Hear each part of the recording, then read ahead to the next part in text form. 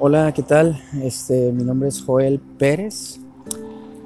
Tal vez me conoces, tal vez no me conoces, pero simplemente quería tomarme este tiempo para poder eh, darte un mensaje de parte de Dios y, y poder motivarte a que hagamos, que nos unamos como creación a hacer lo que Dios quiere que hagamos, ¿no?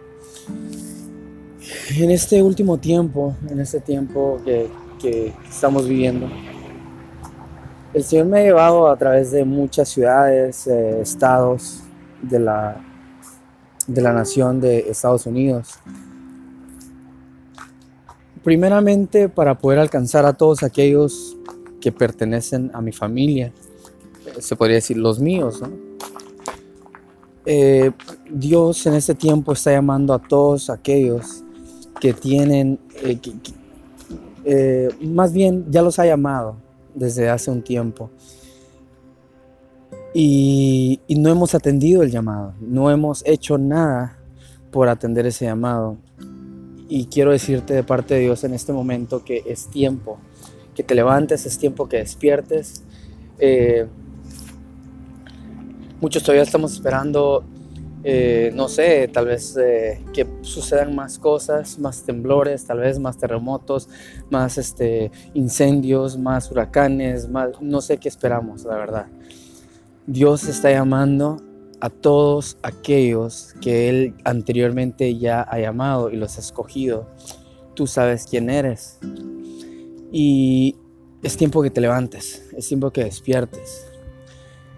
Yo solamente soy un mensajero de parte de Dios en este tiempo y quiero decirte que Él está llamándote ya. Tal vez audiblemente estás esperando a que suene una trompeta, tal vez audiblemente estás esperando a que sucedan cosas tal vez extravagantes para poder decir, es Dios que me está llamando. Pero ¿qué cuando en verdad sucede todo lo que sucede? Y pongamos la historia de Elías. Elías se fue a encuevar, ¿verdad? Se va a encuevar y de repente llega el Espíritu de Dios y le dice, ¿qué onda? ¿Qué estás haciendo aquí? Te lo voy a parafrasear. ¿Por qué? Porque muchas veces nos llevamos la Biblia muy tan religiosamente que tenemos que llevarle todo como es, ¿no? Mira, Dios no es un Dios tan regido como lo hemos visto. No es un Dios tan...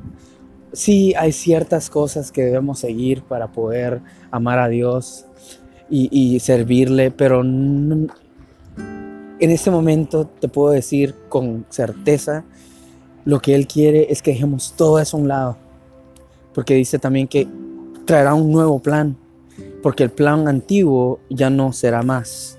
Entonces este plan que Dios tiene para ti es sin tanto rollo, te lo voy a poner así. Entonces, volviendo a la historia de Elías, Elías se va, se encueva y le dice al Espíritu de Dios, vos qué estás haciendo aquí, o Dios mismo le dijo, vos qué estás haciendo aquí.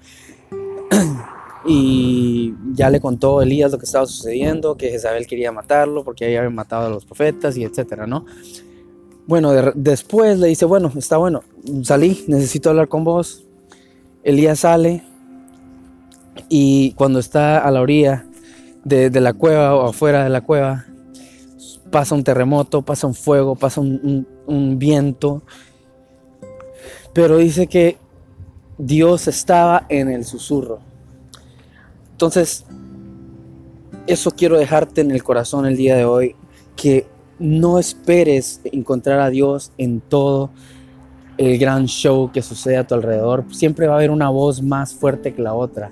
Eso también quiero que tomes en cuenta. Siempre va a haber una voz más alta que la otra. Escucha la que apenas puedes escuchar, aquella que te pone más en duda. Esa escucha. Porque aquel que te tira las cosas y tú dices, eso sí lo voy a hacer, es fácil.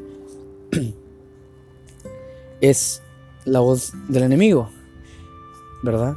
Lo que te quiero dejar en el corazón es que escuches aquella voz que apenas puedes escuchar, apenas puedes distinguir y que tal vez te pone más en duda, porque esa voz es la que nos hace decir: necesito orar para ver si en verdad es Dios. Ahora quiero decirte otra cosa: sí, es Dios. Ya no te pongas a estar esperando tanta respuesta y tanta confirmación. Actúa, comienza a actuar, comienza a hacer. No esperes tanto, no esperes a que llegue un momento en que digas, pues no recibí confirmación, entonces no voy a hacer nada. No. Es tiempo de que actúes. Si Dios te está hablando en este momento a través de este mensaje, actúa, haz algo. Aquellos sueños que Dios ha puesto en ti, es tiempo de que los hagas, es tiempo de que comiences a realizarlos, es tiempo de que comiences a escribir, es tiempo de que comiences a cantar, es tiempo de que comiences a hacer todo aquello que has querido hacer. Ya no pierdas más el tiempo enfocándote en aquellas cosas que no son del reino. Comienza a enfocarte en lo del reino, comienza a enfocarte en cómo puedes servir a otras personas, cómo puedes ayudar a otras personas. Eso es lo que Dios está buscando, que volvamos a ser una sola creación, que dejemos de hacer aquello aquel trabajo tal vez en nosotros mismos para usar nuestro propio beneficio. Dejemos a un lado todo eso. Sí, tal vez tienes familia, tienes un trabajo, tienes responsabilidades, dices, pero ¿acaso tú me vas a dar para pagar mi colegiatura? ¿Acaso tú me vas a dar para pagar la renta? Entonces, ¿en quién estás confiando? ¿En lo que recibes o el que te da? Te quiero dejar eso en el corazón. Es tiempo de hacer, es tiempo de hacer, es tiempo de accionar. Accionemos. Lucas 4:19 dice: este es el año, y anunciar que este es el año que Dios ha escogido para darnos salvación. En el lenguaje actual, traducción lenguaje actual. Y anunciar el año agradable del Señor, dice, ¿no? Este es el año agradable. Pero no literalmente está hablando de un año específico, en este caso 2018, no. Ese es el tiempo, la temporada.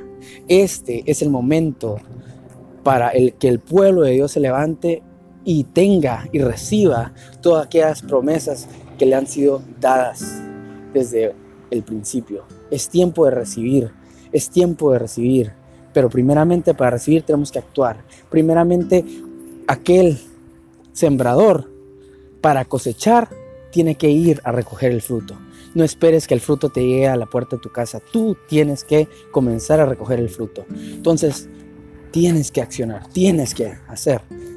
Para abrir una puerta, tienes que ir a la manecilla, darle vuelta a la manecilla y abrir la puerta para que la puerta se abra. Tiene siempre que haber una acción de parte de nosotros.